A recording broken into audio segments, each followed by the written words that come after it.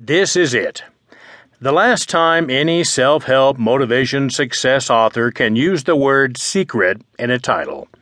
It's not going to be easy, and many of them will keep doing it. This is also my last success book with the word secret in the title. It's going to be tough for me too. After all, 2 of my books have the word in their subtitles. Why is the word secret so in demand? In the world of marketing, secrets are a big deal. Nobody wants a secret kept from them. Do you want a secret kept from you? Nope. We marketing folks purposely package certain ideas, concepts, and solutions as secrets. Don't be mad, though. You have secrets. We all do. In fact, if there is something specific I know that you don't know, it is a secret. If you know something specific that I do not know, you have a secret. Don't get me wrong.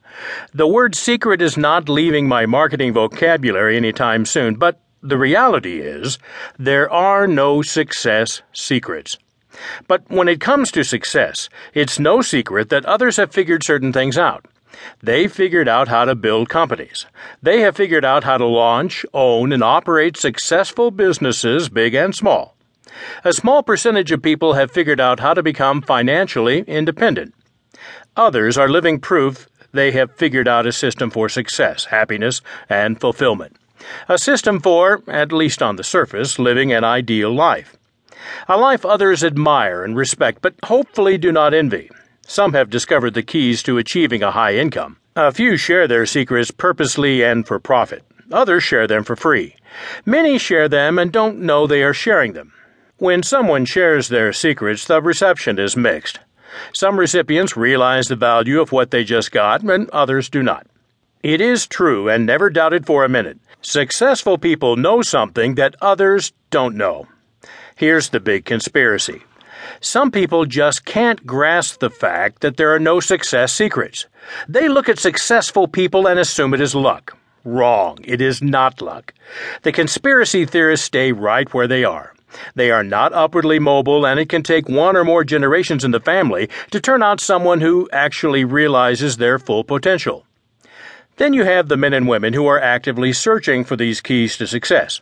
In this group, you have 3 kinds of people. The ones who gather the knowledge but never act. You have the ones who gather and act occasionally. These people make strides and achieve good things. Then you have the ones who are searching for secrets while they are in constant motion. These people end up discovering so much more because their action-oriented nature causes them to stumble upon more and more secrets.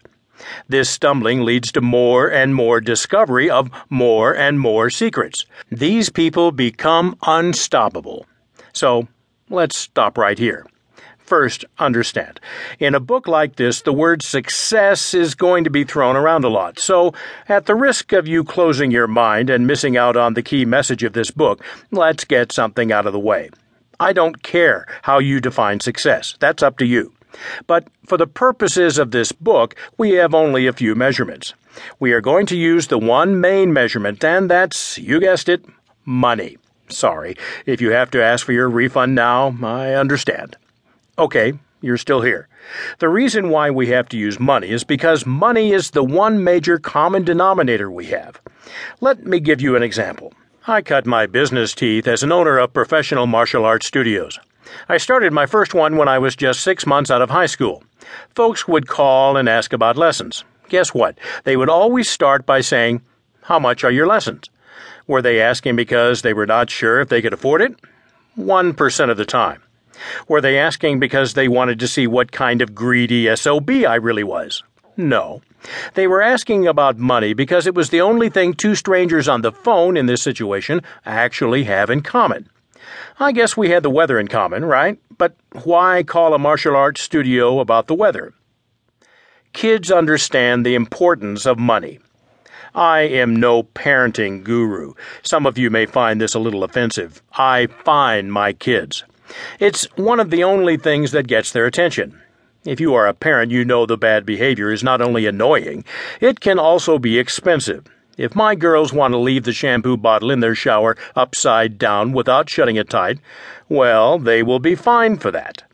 When they first got their Kindle tablet, they tried to get away with buying games and apps in the App Store without my permission.